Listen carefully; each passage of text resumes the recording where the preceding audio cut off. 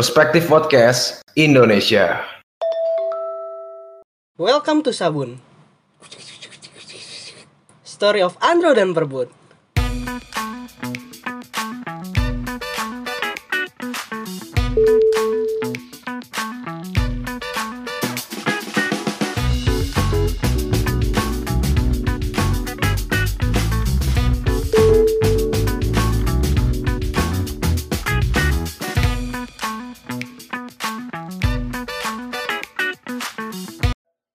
Hai, welcome back dengan duo Sabun pada malam hari ini, saudara-saudara. Openingnya hai mulu aja. Ya kan biar kita menyapa dulu. Maksudnya selain hai kan bisa. Halo. Halo guys, kan gitu juga bisa. Emangnya YouTube. Halo guys, welcome back to my channel. Kan kayak gitu. Gue pernah nonton Dinner Candy kayak gitu aja. Iya, Halo guys, welcome back to my YouTube channel. Aduh. Dinner Candy. Soalnya gue nggak mau yang sosok heboh-heboh Apa? gitu loh, Iya, pembukaannya gua kayak juga. nyantai aja. Yang penting kan isinya berisi, bray. Yang penting didengar walaupun agak-agak gitu Iya. lah. Toh juga nanti yang denger bener-bener yang sefrekuensi, bro. Iya. Iya kan. Jadi Atau kalau apa? iya, maksudnya kalau yang emang gak sefrekuensi nggak denger ya nggak apa-apa gitu. Tapi ada juga Pak, pasti yang maksudnya beberapa orang yang dengar podcast seperti itu tuh bukan hanya yang satu frekuensi sih menurut gua. Ada orang yang sengaja dengar podcast itu dia pengen cari tahu ini sih pengisi suaranya orangnya seperti apa. Karena secara nggak langsung sebenarnya kita tergambarkan lewat obrolan-obrolan kayak gini. Betul, Dan betul. kita kan nggak gimmick kayak gini. Iya, kita mah Ya, ngomong aja. kita ketika off mic juga tetap jadi Perbun tetap jadi Perbun yang ketika ngetek, gue tetap Iya. jadi Andre yang ketika gue ngetek gitu. Iya, betul. Kita nggak gimmick sama sekali. Iya, karena ya udah kita ngobrol tuh kayak ngobrol sehari-hari aja. Iya. Cuma bedanya ini di record. Iya, Udah. cuma itu aja. Iya. Bedanya ini kalian jadi tahu. Biasanya Ya, kan supaya- kita ngobrol cuma kayak Supaya pesan yang biasa. Kita tuh suka ngobrol kayak gini tapi kayak kok kayaknya sebenarnya kalau kita record mungkin akan banyak pesan yang sampai ke orang, Iya. ke jangkauan yang lebih luas. Makanya akhirnya kita buat Sabun Podcast. kita merasa obrolan kita tuh bermakna ya. Sombongnya gitu aja dulu Ji.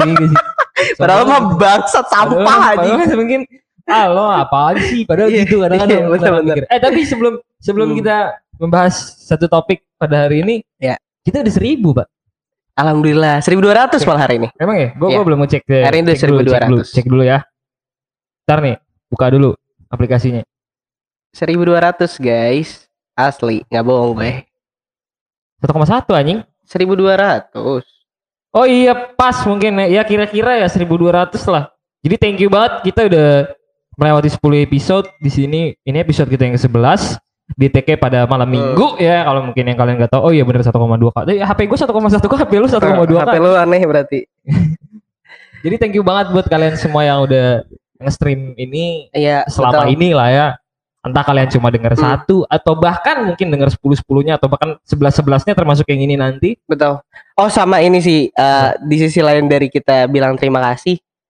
Dari kemarin banyak banget ternyata masih banyak berita yang kurang baik. Apa tuh? Itu datang ke kita, Oh, baik dari Kalimantan Selatan yang banjir. banjir. Terus Banjir itu kayak 2 hari apa sehari yang lalu ya. Oh, itu udah kayaknya hampir seminggu katanya. Tapi maksudnya Jadi- baru boomingnya. Baru mungkin boomingnya ketutup. itu, tapi sebenarnya udah lama. Jadi kayak sampai di sana tuh sampai benar-benar tidak bisa bergerak di dalam kota itu. Padahal maksudnya kalau di Jakarta ini Jakarta ya sama aja lah ya, Bekasi Jakarta mungkin sama lah ya. Kira-kira seminggu ini kan lagi nggak ada hujan gitu kan. Betul. Maksudnya hujan itu awal tahun kemarin. Gitu. Terus juga di Sulawesi ada gempa. Gempa kemarin ya. Kemarin pagi sih. Terus juga di Sumedang ada. enggak sore 2 hari yang lalu Pak gempa. Ya, kemarin subuh. Pagi, sorry. Kemarin subuh. Terus ada juga di Sumedang ada longsor. Jadi turut Banyak berduka banget. cita buat teman-teman Dan juga, ya yang mungkin yang kena dampak. Ya, terkena dampak. Semoga sama, bisa jadi lebih baik di sana keadaannya. sama ini, Bun. Apa? Sheikh Ali Jaber yang sudah Iya, banyak banget berita nggak baik. terus kurang baik terakhir daerah ini siapa gurunya siapa? ada Habib, kakaknya Gua nggak Habib tahu lah ya. Assegaf gitu deh kalau nggak salah. Intinya Di dia keluarga Habib Assegaf. yang menurut gua famous di orang-orang. Iya, banyak di ini ya. Famous di pemuka agama. Iya, pemuka agama juga banyak yang Berita makanya jadi juga. banyak Dan berita kayak- yang kurang baik. Iya, banyak banget. Maksudnya dalam seminggu ini sih yang pesawat jatuh di seminggu ya. Ya itu kan seminggu lalu. Yang kita Seminggu kan persis, seminggu persis. lalu kita juga openingnya itu Oh iya, Sriwijaya loh. Sriwijaya itu persis hari Sabtu Nah ya. makanya sekarang malah ternyata makin banyak. Ya, Jadi berarti dalam seminggu ya. betul. Hitungan Turut 7 hari. berduka cita untuk semua hal yang kurang baik. Semoga teman-teman banyak apa ya, akhirnya banyak sabar. Iya. Semoga bisa keluar dari masalahnya, dapat solusi karena Amin. pemerintah pusat juga mungkin stres di mana COVID-nya belum selesai. Iya, dan mungkin juga kenapa nggak terlalu ke blow up karena cerita sih beritanya. Concernnya akhir-akhir ini juga karena banyak. Concernnya banyak banget. Jadi Betul. jangan.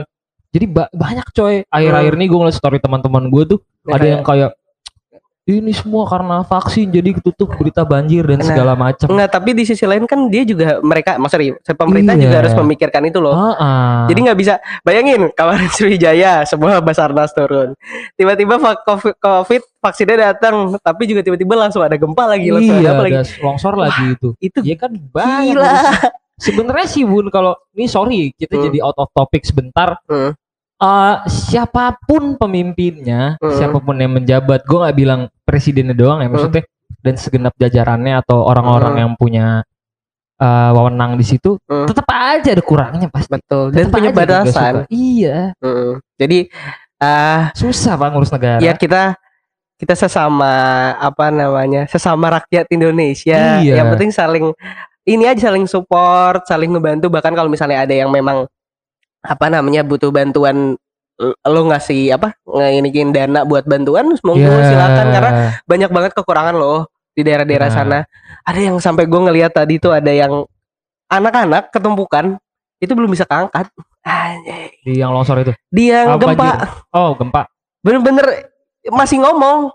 Terus dia bilang di sebelahnya ada badan juga, itu masih gerak gak? Nggak tahu. Gila. Gue ngeliatnya kayak wah. Dia melihat parah. mengakhiri hidupnya gitu di sebelah dia. Man, nggak tahu gue. Next to him. Jadi ya semoga semuanya bisa dalam keadaan yang jadi lebih baik lagi setelah ini. Semoga kita bisa saling mendoakan teman-teman dan saling support. Aduh, akhirnya gue harus ngomong ini sih. Perbanyak ibadah. Itu tidak ada yang tahu.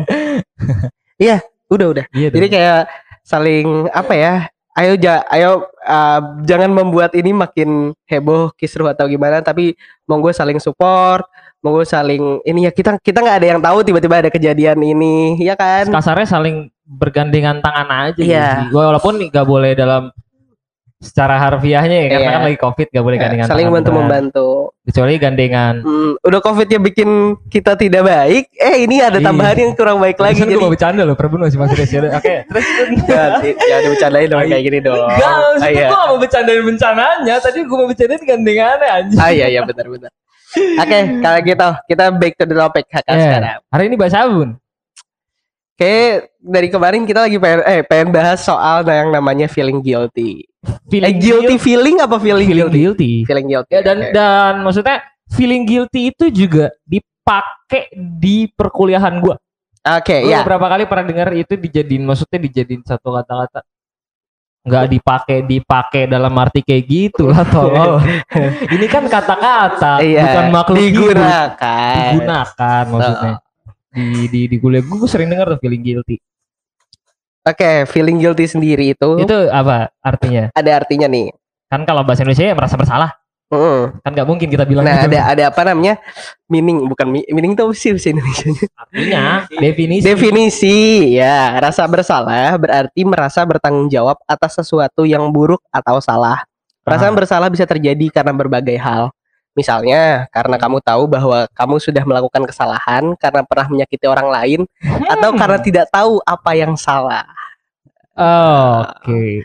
Itu from Google. Itu dari Google ya? Iya, dari liputan6.com. Betul. Liputan6.com. Itu. Apa tadi? Kenapa bisa muncul karena bahwa kamu sudah melakukan kesalahan, pernah menyakiti orang lain, atau tidak tahu apa yang salah. Gue pernah mengalami tiga-tiganya sih. Sama. Kayak hampir semua orang juga. Sampai maksudnya di poin terakhir nih yang paling lucu ya. Karena tidak tahu apa yang salah. Kadang tuh kita ngelakuin, ya menurut kita bener. Tapi ternyata menurut orang yang kena impact itu enggak. Iya. Ya karena kita nggak tahu kalau ternyata gue tuh kayak gitu salah ya. Tapi itu kan perspektif, Bun. Betul. Jatuhnya perspektif kalau menurut gue. Seperti nama tempat ini. Aduh, berkali-kali seperti itu. Nama tempat ini berada di Jalan Sumur Batu Raya. Mari teman-teman mampir. Tapi menurut gue sering banget tuh yang kayak gitu. Gue nggak tahu, tapi gue nggak sampai yang gue merasa bersalah, gue sampai feeling guilty, enggak. Okay. Tapi ya gue bener-bener, gue nggak tahu kalau ternyata yang gue lakuin salah. Tapi menurut gue bener, ngerti gak sih? Iya. Jadi itu gue tipe orang yang, ya sorry lah ya kalau misalkan dibilang stubborn atau keras kepala dan semacamnya, tapi ya udah, ya menurut gue bener gitu. Iya, ngerti. Ya itu makanya kan kadang perspektif orang beda-beda. Ada yang nganggap kayak biasa aja deh kayak gini. Taunya yang bagi orang lain lagi udah itu ternyata salah gitu kan. Kita tergantung melihat dari perspektif mananya dan apakah benar yang kita lakukan itu sebenarnya hal yang emang bener salah mampus gitu, atau kayak sebenarnya biasa aja, cuma mungkin orangnya juga yang nganggapnya kayak enggak bisa kayak gini kan, ada yang kayak gitu kan. Ini tau gak sih percakapannya kayak gue sebagai orang ini, kayak misalkan kita dalam hal religius ya, gue nggak tahu apa-apa nih, yang lagi lost gitu, gue lagi hilang dalam dosa. Nah lu ibaratnya pemuka agamanya, Bun, yang ngelurusin. Iya betul. Iya. Gue kayak orang hilang arah gitu, terus lo kayak ustadz gitu aja. Iya. Gimana Tat? Jadinya Tat?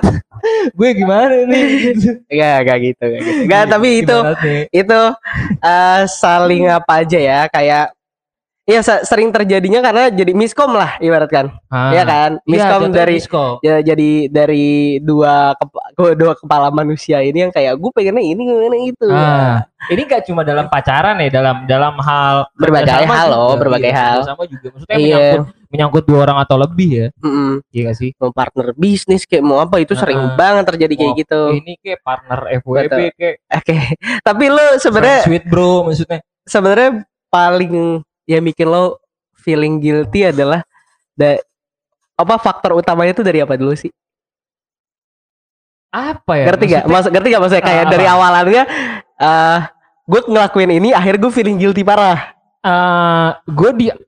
Maksud gue bodohnya manusia adalah dia di awal berpikir ini baik-baik aja, tapi ketika jalan kok harus sih gue gak kayak gini. Akhirnya kan it leads to regret kan, maksudnya dari feeling guilty menuju penyesalan. Ya. Sebenarnya kan alurnya hanya kayak gitu, abis itu belajar, wake up lagi. Betul. Ya jadi intinya nggak tuh gue. Cukup sih sebenarnya. Definisinya adalah yaitu bahwa ini baru bangun, maaf guys. Gue baru bangun. Intinya dari keputusan yang salah dong. Akhirnya lo ngerasa feeling guilty. Iya, keputusan yang salah pada akhirnya kita tahu. Iya. Di ujung. Sedangkan di awal kita berpikir kayaknya gue bener. Cuma maksud gue itu bisa diminimalisir, itu bisa dicegah dengan pertimbangan yang matang. Sebenarnya.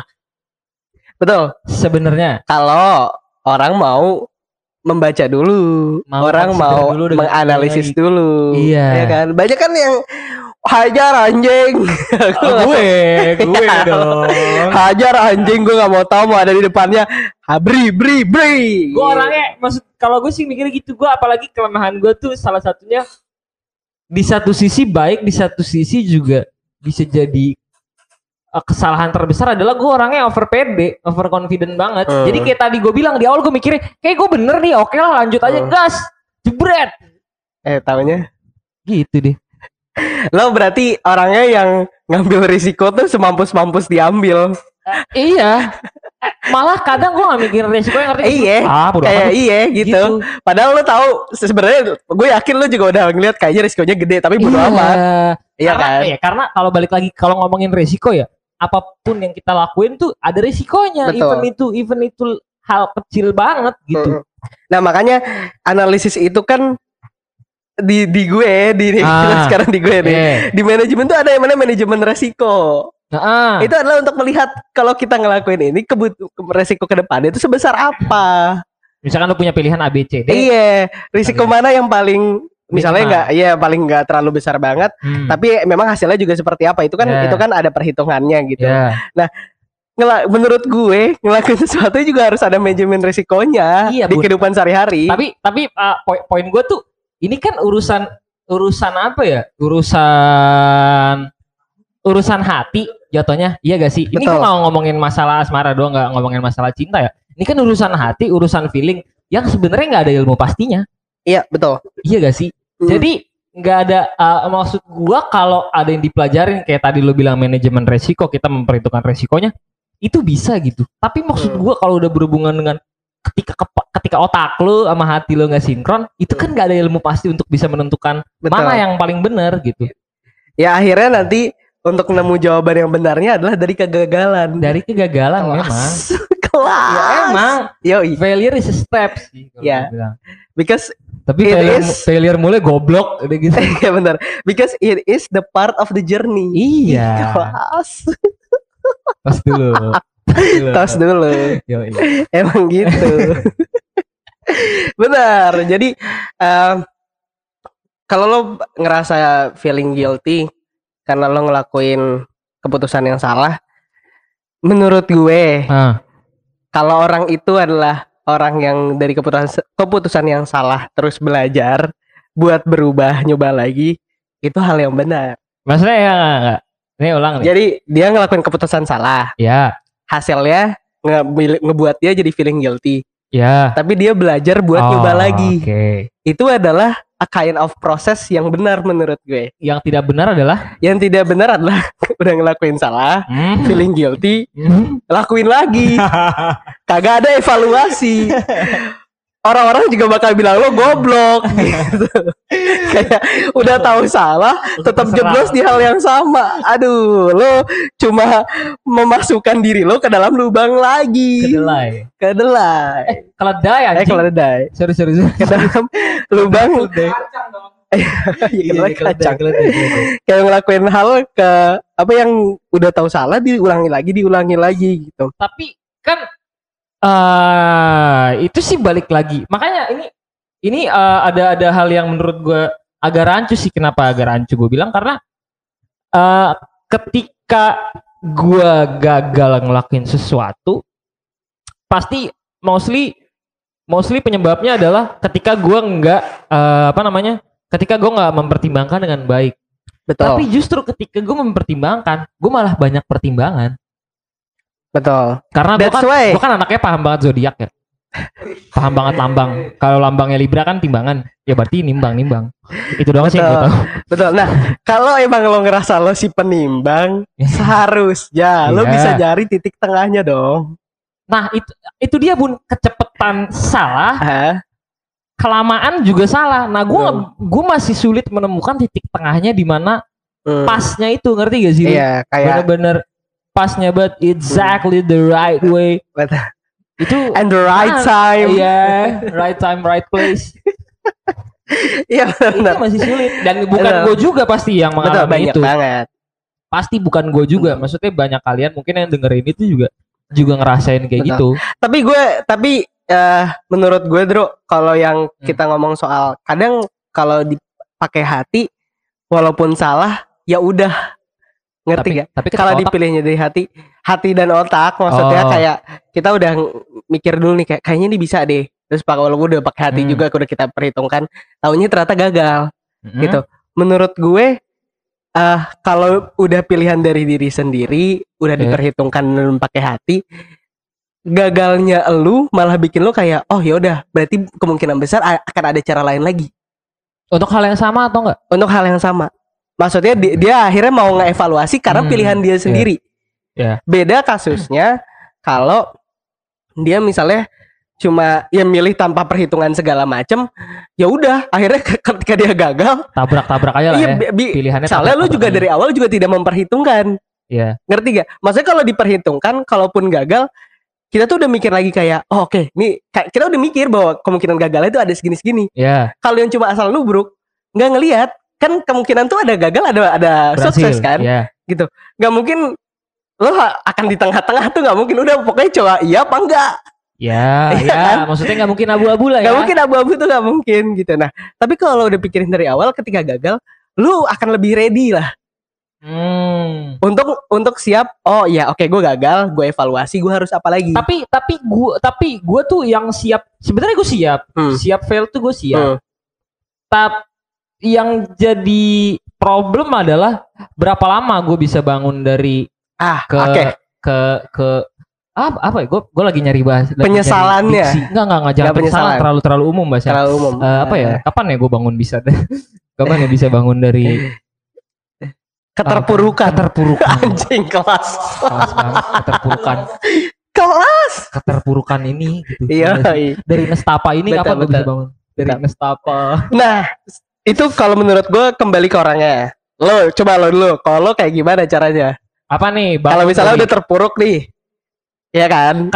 Karena tiap timing orang terpuruk selalu ada. Nah tapi cara orang bangun itu beda-beda memang. Betul. Ada yang dia bisa ambil positifnya, bisa cepat lagi buat oke, gue harus balik lagi nih, back to the track. Gue harus evaluasi berarti kemarin dari sini. Ada yang lama terpuruknya sampai bisa berminggu-minggu, berbulan-bulan, bahkan tahunan. Ada yang bisa kayak gitu. Nah, kalau lo yang kayak gimana? Kalau gue ketika gue lagi dalam keterpurukan itu ya, maksudnya ketika gue lagi menyesali sesuatu itu, cara gue nge-heal diri gue sendiri adalah gue banyakin sendiri. Banyakin sendiri. Maksudnya banyakin menyendiri. Ya. Menyendirinya yang gue sengaja, ngerti gak sih? Ngerti. Me time. Ya. Ya maksudnya mereka pun ngerti me time gitu. Ya. Gue pun ngerti, jangan lo kira gue goblok. Weh, lihat sini anjing. Marah-marah, mari. Miri-miri guys. Bercanda. Injek. Maaf. Keinjek kaki orang. Maaf. Terus. Kalau gue kayak gitu sih, gue banyakin waktu luang untuk diri gue sendiri. Entah gue padahal nggak ngapa-ngapain, entah gue ngerjain sesuatu, gue bakal meminimalisir waktu gue untuk ketemu sama orang. Iya, betul. Entah gue sebenarnya ngerenung, entah gue sebenarnya cuma ya main game doang, atau YouTubean kayak, atau ngerjain apa kayak. Gitu. Intinya gue sendiri. Kalau gue gitu. Betul. Gue butuh bener-bener yang sunyi, tenang gitu, yang suka-suka gue. Kalau gue gitu. Untuk ngebuat lo realizing salah gue ternyata di sini. Dan evaluasi. Dan juga itu menurut gua cara gua untuk ini mungkin bisa aja orang-orang pakai, karena menurut gua ini bisa juga sih, ini tanpa, soalnya ini menurut gua tanpa gua harus merugikan orang lain ya. Salah satu cara ngebangun mood gua lagi kayak gitu. Nah itu cara lo. Ada beda-beda lo. Ada orang yang harus ketemu orang. Ada beda-beda. Gua pernah ada Bun di masa itu. Gua itu pernah dulu diputusin gua. Jujur gua galau SMA kelas 2. Sebulan gua keluar mulu. Pulang malam pada besok sekolah. Kayak gitu. Akhirnya kayak lama-lama lupa sendiri. Cuma maksud gue itu kalau menurut gue cara yang menurut gue lebih ke arah negatif. Karena gue ngorbanin gue sendiri kan, gue harus keluar padahal besok paginya sekolah dan segala macam, pulang jam 1, setengah 7 sekolah, ya kan tidur gimana? Tapi ini menurut gue ya. Kalau lu gimana nih? Kalau gue cukup kayak gitu sih. Gue pernah ada di dua sisi kayak gitu. Oke. Dulu gue juga sebenarnya hampir mirip sama lo. Kalau misalnya gue sedang dalam keterpurukan, gue maunya keluar deh gitu, ketemu orang-orang nih biar lupa gitu kan. Nah cuma proses dan berjalannya waktu ngajarin bahwa ketemu orang juga nggak nyembuhin. Oke. Ketemu orang yang lu pengen atau lu maksain? Mau lu pengen kayak mau lu paksain, menurut gue nggak nyembuhin. Menurut gue ini dari cara gue, karena inti utamanya mau nyelesain keterpurukan itu bukan karena orang lain, tapi dari diri sendiri. Kelas Perbun 2021. Iya kan? Inti utamanya bukan gimana lo mau cerita ke banyak orang mampus, mau bikin orang ngerti mampus, tapi gimana lo ngertiin diri lo sendiri. Gue pernah kayak gitu sih, jual cerita sedih gue ke orang-orang. Pernah gue. Gue juga pernah. But that's the kind of the process. Jadi lo akan sadar bahwa oh iya ya, ternyata cerita ke orang juga it didn't help. It didn't help.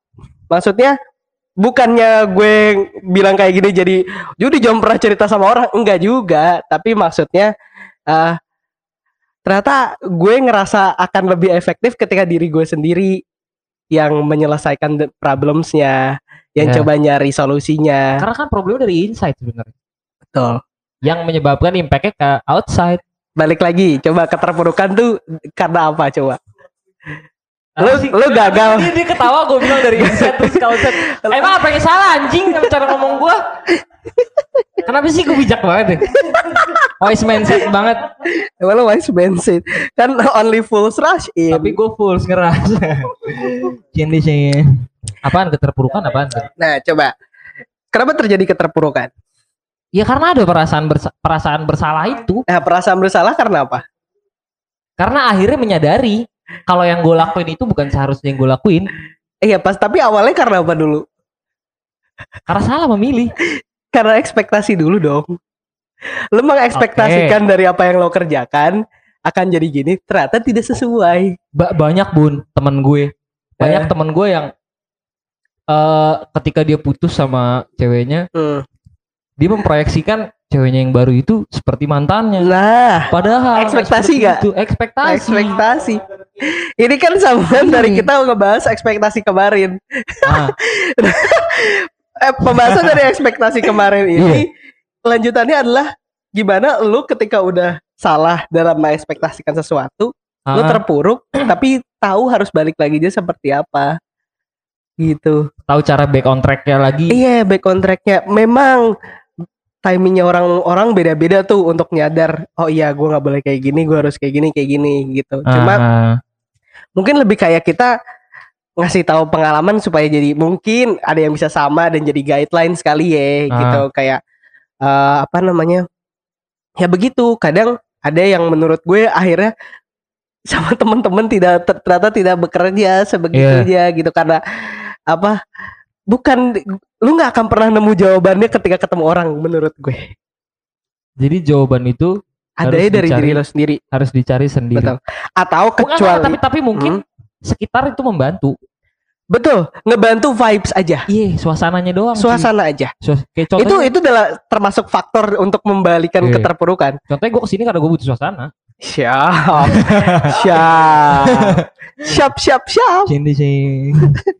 Jadi itu ya faktornya tetap ada, tapi kalau maksud gue faktor utamanya tetap dari diri sendiri, ya kan? Kayak ibaratkan gini deh, Bro. Yang kata lo ngomong soal di psikolog itu mengarahkan. Kalau kita mau ke psikolog, iya nggak apa-apa gitu. Tapi psikolog tuh bukan yang membuat lo jadi memilih sesuatu. Iya, dia cuma ngasih option aja. Betul. Artinya apa? Seorang psikolog pun yang punya ilmu itu kan tidak menginikan lo harus kayak gini. Enggak. Tapi sedangkan bahkan di pertemanan kita aja ada yang kadang orang ada bener-bener tuh orang begitu. Bun kayaknya lu baik kayak gini, Itu kalau ada orang kayak gitu ya, emaknya tahu anaknya kayak gitu, nyesel emak yang lahirin dia.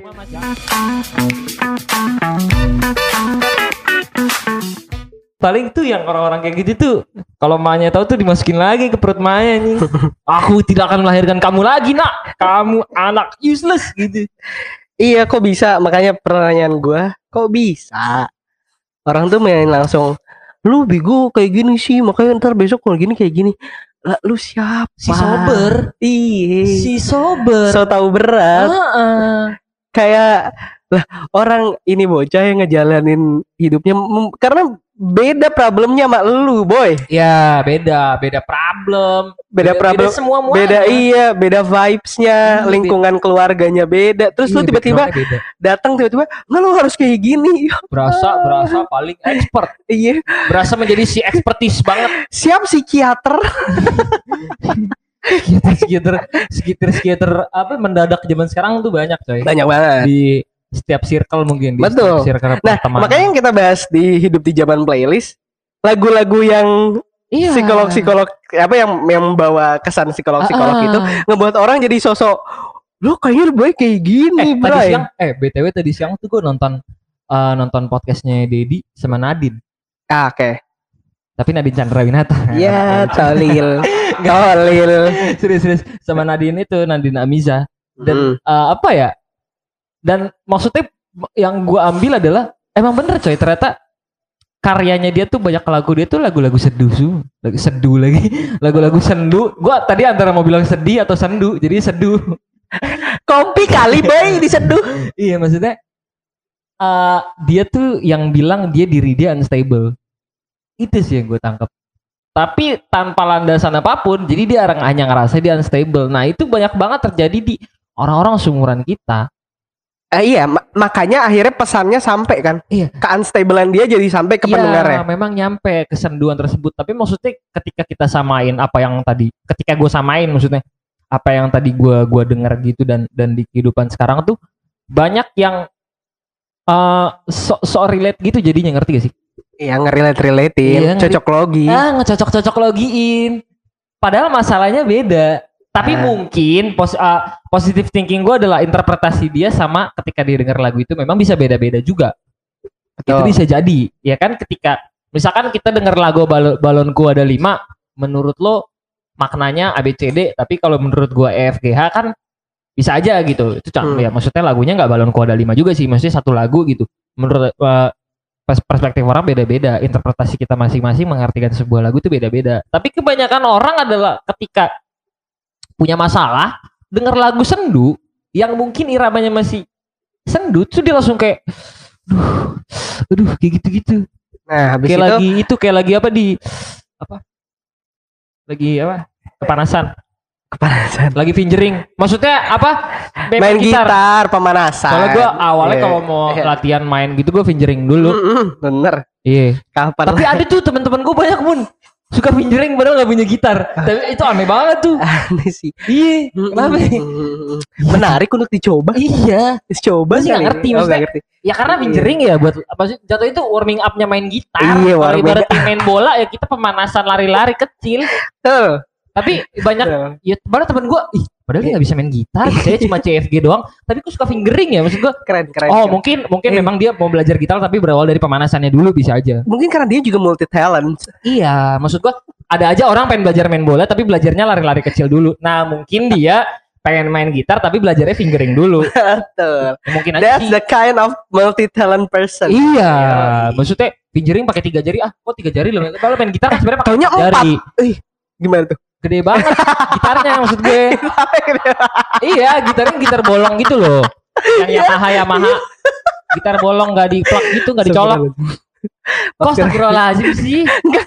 Gue cuma ketawa gue kok lepas banget gitu maksudnya. Iya. Gitu, heran aja. Sorry ini out of topic sebentar. Iya, tapi banyak kayak gitu ya. Laki-laki tuh suka banget. Tapi cewek juga bisa sih. Fingering. Ya biar dia mahir aja anjing. Gue kira lo udah ngomong banyak kayak gitu tuh bakal back to the topic anjing. Taunya fingering lagi. Iya. Bangsat. Banyak juga perempuan suka fingering. Iya. Bermain gitar. Padahal back to the topic. Jadi soalnya gue baca tweet itu. Iya, jadi kalau lo ngomong soal kalau dari lagu juga jadi banyak perspektifnya, dan malah nanti habis itu ngasih tau ke orang bahwa ini kayaknya lo harusnya kayak gini kayak gitu loh, perspektifnya kan beda-beda, biarin perspektif lo jadi punya lo aja. Kenapa harus maksa orang untuk ngikutin sesuai perspektif lo? Orang caranya beda, orangnya beda, cara hidupnya beda. Iya, satu sama yang lain tidak ada yang sama. Even mereka kembar. Bahkan yang kembar aja kadang punya dua sisi sifat beda. Iya. Nah, apalagi lu yang bukan siapa-siapa tiba-tiba datang. Iya, kembar aja terpisah, kecuali kembar siam ya, mereka nyatu. Iya, betul. Harus dioperasi dulu kan. Betul. Kasihan bego bro, sumpah. Ya kenyataannya gitu. Iya. Sama kayak love at the first sight waktu itu kan yang kita bahas. Orang buta nggak bisa ngerasain love at the first sight. Betul. Makanya kalau udah tahu kayak gitu, jangan langsung udah lu pasti kayak gini. Iya, mereka suka ngejudge padahal mereka bukan judges. Iya. Emang lo Tuhan? Iya. Ya kalau quote-quote zaman SMP tuh only God can judge me. Itu sering banget gue temuin di status Facebook orang-orang itu. Sering banget asli. Tapi yang mau gue tanya nih. Penyesalan lo terbesar seumur hidup lo sampai detik ini. Sampai pada tanggal 16 Januari pukul 8.34 PM. Penyesalan terbesar ya? Iya. Gue ngecewain nyokap gue sih. Dalam hal? Iya, banyak. Menurut gue ketika gue ngecewain nyokap gue tuh, gue kayak anjing nyokap gue udah sebelief itu ke gue gitu. Maksud gue yang gue tanya tuh pun bukan masalah itu. Kalau misalnya masalah ngecewain orang tua atau orang terdekat kan kita semua pernah. Cuma maksud gue penyesalan lo yang gak akan bisa balik lagi, ngerti gak sih? Kalau ngecewain orang tua kan one day kita bisa banggain mereka kan. Tergantung perjalanan kita sekarang aja. Cuma yang bener-bener udah terlambat, udah gak bisa lagi diperbaikin sama sekali. Kalau menurut gue nggak ada sih. Kalau nanya gini, kalau nanya penyesalan terbesar, penyesalan gue terbesar adalah karena gue mengecewakan nyokap gue. Tapi kalau yang nggak bisa balik lagi, ya maksudnya life must go on kalau gue soalnya orangnya. Ya tapi tetap dong pernah ada momen di mana lu down. Iya, ngerti, paham. Cuma buat gue yang sekarang, yang sudah berproses kayak gini nih, gue nggak ditahan aja gitu penyesalannya. Ya udah lebih ya udah gitu loh kalau ada masalah. Jadi gue nggak pernah menganggap hal yang paling besar tuh kayak gimana bentukannya gitu. Ya itu kind of proses gitu. Tapi kalau ditanya penyesalan terbesar, gue ngecewain nyokap.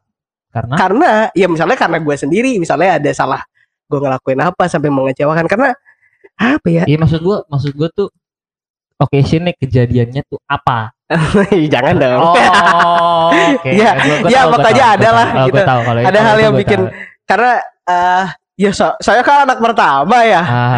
Ibaratnya kalau di anak pertama tuh orang tua tuh sebegitu gue believe sama lo lah, lo bisa memegang tanggung jawab ibaratnya kan gitu. Nah, tapi ketika habis itu mengecewakan dan bahkan sampai nyokap gue nangis misalnya gitu. Itu hal yang paling bikin gue kayak anjing ya mungkin itu juga jadi hal terbesar yang bikin gue kayak jangan sampai kayak gitu lagi deh. Gue juga pernah cuy, nyokap gue nangis. Keseleo tapi. Terus. Keseleo keripik kentang. Keseleo. Ya oke, terus. Iya, jadi menurut gue kalau udah sampai bikin nyokap gue nangis, hal itu berarti salah satu hal yang bikin gue menyesal terbesar gitu. Buat nyokap gue sampai nangis dan kecewa dengan gue. Cry. Iya gitu. Terserah sih mau dibilang orang gimana, tapi men gue believe Ridho nyokap tuh akan jadi segalanya. Ridho ilahi. Iya. Ridho orang tua. Ridho orang tua tuh akan jadi segalanya. Jadi kalau mikir kayak ya lo ngapain bego orang tua gini-gini. Kalau lo susah teman-teman lo hilang, nyokap lo yang nerima lo ngentot. Anjing kelas banget. Bener lah. Iya. Maksudnya ada juga temen yang bakal bantu. Cuma nggak akan 24/7. Nggak mungkin. Nyokap lo lo susah. Keluarga lo yang nolong lo. Iya, mau teman-teman dekat, walaupun teman dekat lo, tapi kan teman juga punya batasan. Sedekat apapun. Ya itu dia Pak. Teman punya batasan. Teman pun harus ada batasan. Iya, tapi kalau keluarga orang tua, lo mau sukses, lo mau gagal, mereka yang tepuk tangan anjing. Mereka rumah lo. Mereka yang akan nerima lo. Jadi nyesel nggak apa-apa. Gue ini akhirnya di ujung akhirnya, maksudnya kayak menyesal tuh nggak apa-apa, itu kind of process. Gue kemarin habis nge-tweet. Tweet gue kayak gini. It is a bad trip or a good trip. The point is in the trip. Kelas gak sih? Berarti kalau orang definisinya apa tadi pertamanya? It is a bad trip. Whether it's a bad trip or a good trip. Gue nangkep. The point is in the trip. Di orang-orang kayak gue nih, ketika gue mungkin kalau gue baca tweet lo 3 tahun yang lalu. Itu akan jadi kayak sebuah ini kan ya. Aku tahu. Halusinasi emosional dan segala macam. Kayak perangko. Iya. Perangko ini Mobile Legends. Mobile Legends. Itu loh. Perangko buat surat. Iya kan. Ngerti. Nah, enggak maksudnya. Jadi mau itu adalah sebuah perjalanan yang tidak baik atau baik, but it will shapes you to be who you are. Jadi mau perjalanan tidak baik terus lo nyesel, ataupun baik kadang juga tetap kayak anjing kok malah kayak gini ya gitu. Itu manusia tidak pernah bersyukur. Iya kan, nggak pernah bersyukur. Tapi itu yang akan ngebentuk lo jadi lo tuh siapa. Jadi jangan terlalu lama nyesel boleh, terpuruk boleh, tapi secukupnya aja. Tapi menurut gue perlu loh. Enjoy sama kesedihan tuh perlu. Tapi jangan terlalu enjoy. Ya makanya maksudnya kan lu bilang boleh aja. Tapi ya ada batasannya hampir semua. Mau over kayak gimana? Seneng juga jangan terlalu seneng juga. Sebenarnya besoknya bisa aja langsung dikasih sedih. Sebenarnya sama aja perumpamaannya, segala sesuatu jangan berlebihan. Iya. Tapi kalau makan banyak-banyak muntah kan? Betul. Minum banyak-banyak kembung. Betul. Ya kan? Kayak gitu-gitu aja. Karena ya kadang orang kayak ini kan lagi seneng, seneng-senengnya mampus gitu. Yeah. Tiba-tiba besok dikasih susah, pusing. Pusingnya pusing mampus Iya, lagi. pusingnya pusing mampus. Makanya jadi kayak ibaratkan grafik tuh atas bawah tuh. On off tuh kayak gitu. Ya, ya. Serem loh kayak gitu. Kayak bisa jadi ya akan kena mentalnya anjing lama-lama. Kena mental. Iya. Kena mental tuh bahasanya. Kena Itu mental. bahasa yang lagi booming sekarang sih, kena mental. Kena mentalnya kayak anjing gitu langsung lagi happy tiba-tiba sedih, tiba-tiba jadi sedih. Itu untuk orang yang belum mungkin mentalnya belum terbentuk. Itu dia gitu. Jadi secukupnya aja, hanya secukupnya. Emang gue Hindia. Bang lu samudra. Ya jadi bener kata-kata yang secukupnya aja untuk seneng, cukup aja untuk sedih, cukup aja untuk terpuruk, nyesel. Apapun itulah. Karena kalau secukupnya lo tahu untuk balik lagi secukupnya. Anjing kelas. Salak. Kayak ini kata-kata gue lagi kelas banget. Tapi Bun, maksudnya banyak yang orang over enjoy itu dengan kesendirian. Ngerti gak sih lu maksud gue? Oh iya, banyak banget orang, dan itu menurut gue berbahaya. Ketika dia enjoy dengan kesendirian dia akan sampai di titik di mana dia nggak akan percaya lagi sama siapapun. Ngerti? Itu sih berbahaya. Nah makanya karena over enjoy. Iya. Balik lagi karena over. Tapi kalau enjoy aja nggak apa-apa kan? Enjoy aja ya. Iya gitu kayak. Nggak apa-apa. Sampai ada ya misalnya dia udah ngerasa sendiri, gue pengen ketemu orang deh gitu. Jadi tetap seimbang gitu loh. Nah makanya keseimbangan. Makanya tadi ibaratnya cara gue untuk mengatasinya kurang lebih bisa dibilang bener lah ya. Ya gue prefer sendiri, tapi nggak menutup kemungkinan gue untuk ketemu orang kayak. Iya nggak apa-apa. Makanya kan gue bilang yang gue bilang kalau untuk menyelesaikan faktor utamanya itu dari dalam diri dulu nih. Kalau udah ngerasa oke, ketemu orang ya nggak apa-apa dong. Tapi menurut gue kalau lo belum oke lo ketemu orang nggak susah. Tapi kadang butuh suasana juga sih Bu. Iya nggak apa-apa bener. Cuma maksudnya untuk menyelesaikan tetap dari dalam diri sendiri. Iya. Bukan gimana? Karena banyak kejadian bro yang kayak mereka ngerasa kalau keluar ketemu orang ya menyelesaikan masalah. Enggak. Padahal pas balik lagi pulang kayak jadi sedih lagi. Iya. Pulang ke rumah kayak udah merenung. Jatuhnya temporer itu. Melihat atap. Temporarily solving your problem jatuhnya. Melihat atap, putar lagu-lagu sedih. Gak tidur sampai pagi. Kalau ketawanya kencang berarti pernah. Ya betul. Melihat atap. Entah di atap apa. Enggak tahu tuh ada di atap apa. Tapi gitu ngomong kayak gini kayak orang udah berasa umur 30 tau gak sih lo? Pasti yang denger banyak so tau lo ngentot. Iya sih bener sih. Ya kan Vito aja ketawa. Ya tapi balik lagi Vito selama 20 menit lebih mendengarkan ini so tau banget sih. Iya bener. Orang ini tolong. Tapi terserah sih. Kalau gue kan based sama pengalaman gue. Iya gue juga based on our experience. Iya kalau emang gak sejalan dan ternyata fase gue belum sampai fase ke orang yang lebih tua, ya mohon maaf. Iya mohon maaf. Tapi mungkin bisa dijadikan kalian sebagai opsi atau ya opsi sih jatuhnya. Maksudnya ternyata ada orang kayak gini loh, model-modelan kayak Perbun atau kayak Andro. Nggak, gue yakin sebenarnya banyak tapi tidak banyak yang mau menceritakan. Anjing. Iya, itu dia. Hari ini aku serba kelas ya. Gak ada yang kelas, gue mau kelas sendiri. Kalau ini kurang kelas sebenarnya. Cuma dia lagi overjoy. Overjoy bener. Salah nih gue overjoy. Iya, salah. Lu gimana masalah ya? Gancing. Enggak. Ya jadi apa namanya? Apa? Hidup berjalan. Kontli banget. Gue dari tadi tuh pengen ngomong kayak gitu, cuma lagi nyari timingnya aja anjing. Bangsat gue nanggepin lagi. Jadi semoga ini bisa apa ya?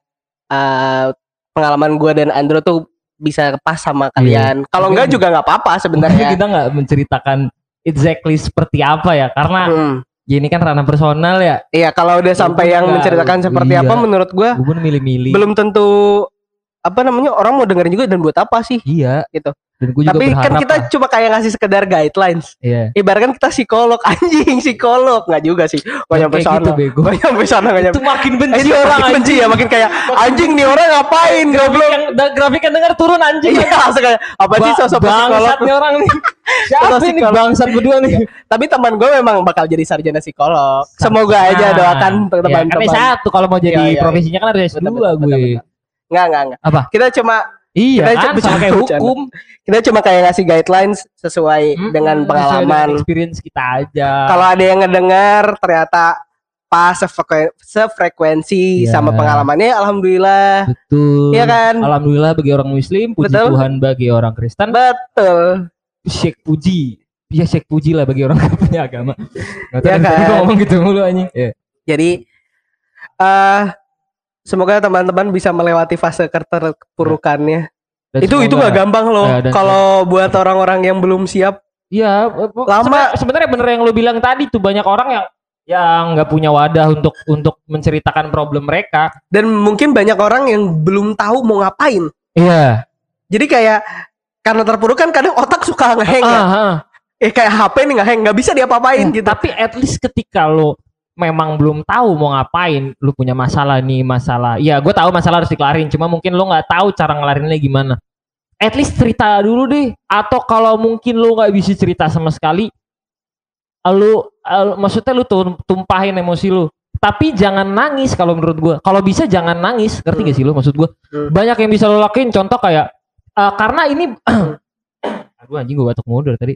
Covid janjian ya? Amit. Enggak. Nggak lucu. Karena kalau setahu gue, kalau lo datang ke yang expert ya, titik orang paling sedih adalah ketika orang nggak bisa nangis. Iya betul. Iya kan? Dan saran gue, ketika lo udah capek nangis, bukannya lo nggak bisa nangis lagi ya, cuma mungkin lo anjing capek gue nangis mulu. At least lo punya satu wadah untuk lo mencurahkan emosi lo. Betul. Contoh. Mungkin kalau di gua, karena gua sama dia, gua memperbun ngeband nih, maksudnya bikin lagu. Kalau misalkan bukan di ranah musik kayak gitu, bisa ngegambar nggak sih? Iya. Coret-coret aja kertas, gak apa-apa. Itu at least maksudnya ngebuang emosi lu.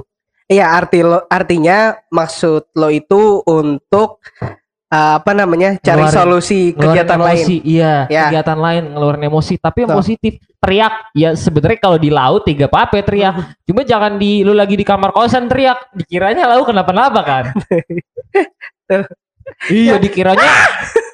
Wah, dikiranya ini lagi mompa ini apa? Air. Jet pump, iya air dari pump. Karena maksudnya ketika jangan melulu harus nangis sih, capek juga nangis tuh buang energi. Mending lo gambar, nulis juga bisa coy. Ya. Maksudnya gak apa-apa kalau misalkan lo mau bikin model tumbler Starbucks atau enggak. Ya kayak ngeblok Bukan. ya. Iya. Ngeblok. Iya, blok bisa. Bisa ini dong. Itu apa namanya? Itu pilok goblok, bukan blok anjing. Ngebom. Iya, sorry Ya, salah. maksudnya, ya jangan dong, itu kan vandalisme. Bukan ngebom ini bikin gambar apa sih bahasanya? Tembok. Ya graffiti. Iya, grafiti. Iya. Ya itu kan jatuhnya vandalisme. Vandalism, iya betul. Maksudnya gambar atau apa tadi kok gambar lagi sih? Tadi gue bilang tuh nulis. Tapi ketika lo mungkin punya blogspot atau lo mungkin punya Tumblr, mungkin lo punya WordPress, mungkin lo punya Medium. Gue kan tahu ya maksudnya platform-platform kayak gitu gue sempet tahu lah, walaupun nggak main gitu, nggak punya akunnya. Tapi gue tahu. Tapi seenggaknya tuh. Tapi better ya kalau bisa lu tulis tangan. Ngerti. Jadi ada yang lu keluarin, nggak sekedar ketikan. Karena ketika ketikan dan tulis tangan itu beda. Betul. Feel-nya tuh beda. Asli beda. Tapi kalau menurut gue gini, kan gak banyak juga. Ada mungkin orang yang bener-bener nggak bisa nggak senang nulis, nggak senang main musik juga, nggak senang gambar juga ada. Nah, menurut gue mungkin di alirannya tetap kayak lu pengen kerja ngelakuin apa deh? Bisa Karena ini orang bagaimana sih? Enggak, kan ada juga loh bro yang kayak gitu. Maksudnya nggak semua orang kayak kita tetap ada bagian part of sendinya ya di dalam otaknya dia. Nah, menurut gue yang terpenting adalah melakukan aktivitas. Karena aktivitas itu obat. Iya, maksudnya bukan yang pengalian isu ya. Bukan. Tapi Aktivitas ya- yang entah lu jadi memilih untuk bekerja. Mencurahkan emosi lo aja. Jadi fokus emosi lo itu tidak fokus kepada masalahnya. Ya. Tapi kalau kerja jadi mikir, oh iya, misal kerjanya kerja kantoran, jadi kayak oh iya ada tugas nih. Tugas gue harus ngapain nih? Jadi tiba-tiba rajin. Iya. Kayak nyambung. Maksudnya jadi itu akan jadi hal positif kan? Jadi Ya. mengalirkan emosi jadi ke Ya, arah yang mana? Itu poinnya itu maksud gue. Poinnya itu. Jadi maksud gua kalau kenulis kayak ini balik lagi itu kan orang yang punya Iya, seni punya untuk jiwa menulis, seni, seni punya jiwa untuk seni. membuat lagu. Tapi di sisi lain tidak semua orang bisa kayak gitu. Yang inti utamanya adalah melakukan aktivitas karena gue pernah dapet ini dari apa ya, pengalaman di nyokap gue. Dulu sempet nyokap gue kayak sakit lah gitu. Nah inti utamanya dokter bilang adalah kamu harus aktivitas Iya. gitu. Tapi Karena jangan hanya sampai aktivitas yang membebankan bisa juga. membuat konsentrasi kamu tidak fokus terhadap sakitnya. Betul. Gitu. Karena kan kalau mau sembuh itu ya pikiran dulu. Nah betul. pikiran dulu Minds. utama. Semua juga kan keterpurukan apapun itu minds gitu. Nah Iya. supaya mindsnya sehat, ngelakuin aktivitas. Tapi Jadi cari aktivitas sebanyak apapun. Tapi ada juga Bun, maksudnya bisa beberapa orang teman-teman gue ada beberapa yang mengalihkan ke makan. Ya tapi Makan aktivitas kan. Iya. Dia akhirnya jadi kayak gue pengen makan deh, pengen nyobain makan sana sini. Dia pergi, stres makan banyak. dia makan. Ya itu kan aktivitas. Makanya gue bilang ngelakuin aktivitas. Nah, kenapa sekarang banyak banget di masa Covid kayak gini akhirnya orang Kena sakit. COVID. Orang kena Covid, orang ada yang bahkan sampai meninggal. Iya. Karena apa? Dia nggak punya aktivitas, bro. Dia bingung harus ngapain ya. Ini tuh sebenarnya jadi permasalahan sosial, anjir. Anjay. Permasalahan sosial yang menurut gua dinas dinas sosial banget ya gue. Kayak menteri dah gue lama-lama dah. Enggak, permasalahan sosial yang coba gimana ketika orang-orangnya udah nggak punya aktivitas, akhirnya mindsnya jadi kekontrol. Kayak udah malah tidak terkontrol. Jadi kayak wah udah bingung gue harus gimana gini. Nah, karena inti utamanya apa? Ngelakuin aktivitas gitu. Ini kan kita concernnya ke orang-orang yang punya problem ya. Dan sebenarnya pangkalnya hal utamanya adalah lu jangan deny kalau lu ternyata punya problem. Banyak Betul. orang yang sebenarnya punya problem tapi dia Betul. gue nggak apa-apa slow aja sih dan segala macem. Accepting penting. Yes. Ya. Accepting. Nah, following next request. dari accepting adalah doing activity. Daily activity. Supaya udah dari accepting jadi action melakukan sesuatu baru. Crisis action. Dan mungkin dari sesuatu yang baru itu ternyata lama-lama jadi passionate. Itu banyak yang akhirnya juga kayak gitu. Akhirnya kalau udah passionate, dia malah jadi buat sesuatu hal baru. Banyak ini yang tadi gue tonton nama Nadine sama Dedi nih. Banyak karya yang tercipta ketika orang lagi gue lupa sih bahasa persisnya tadi apa, cuma yang gue tangkap ketika lu nowhere to go gitu, lu nggak tahu mau ngapain, lu lagi stres atau segala macam, justru di situ banyak karya yang tercipta saat itu. Betul. Tapi ketika lu ngelampiasin itu di hal yang benar. Betul. Ya, gue juga kayak meyakini misalnya entah pebisnis pengusaha yang sudah besar, gue yakin ada sesuatu dulu yang ngebuat dia jadi anjing, gue nggak bisa kalau kayak gini doang. Ada turning point. Nah, turning point itu adalah ketika udah nemu momen mungkin mereka terpuruk dulu. Ya, lu ada gak sih cerita orang yang langsung kaya? Gak ada. Semua tuh pasti ada rasa terpuruknya dulu. Pasti ada turning point. Bahkan selain kalaupun crime ya, karena nggak boleh. bahkan kalaupun bokap dia udah tajir, terus si anaknya ngelanjutin. Kalau anaknya yang bener-bener bisa melanjutkan, itu pasti juga ada turning pointnya.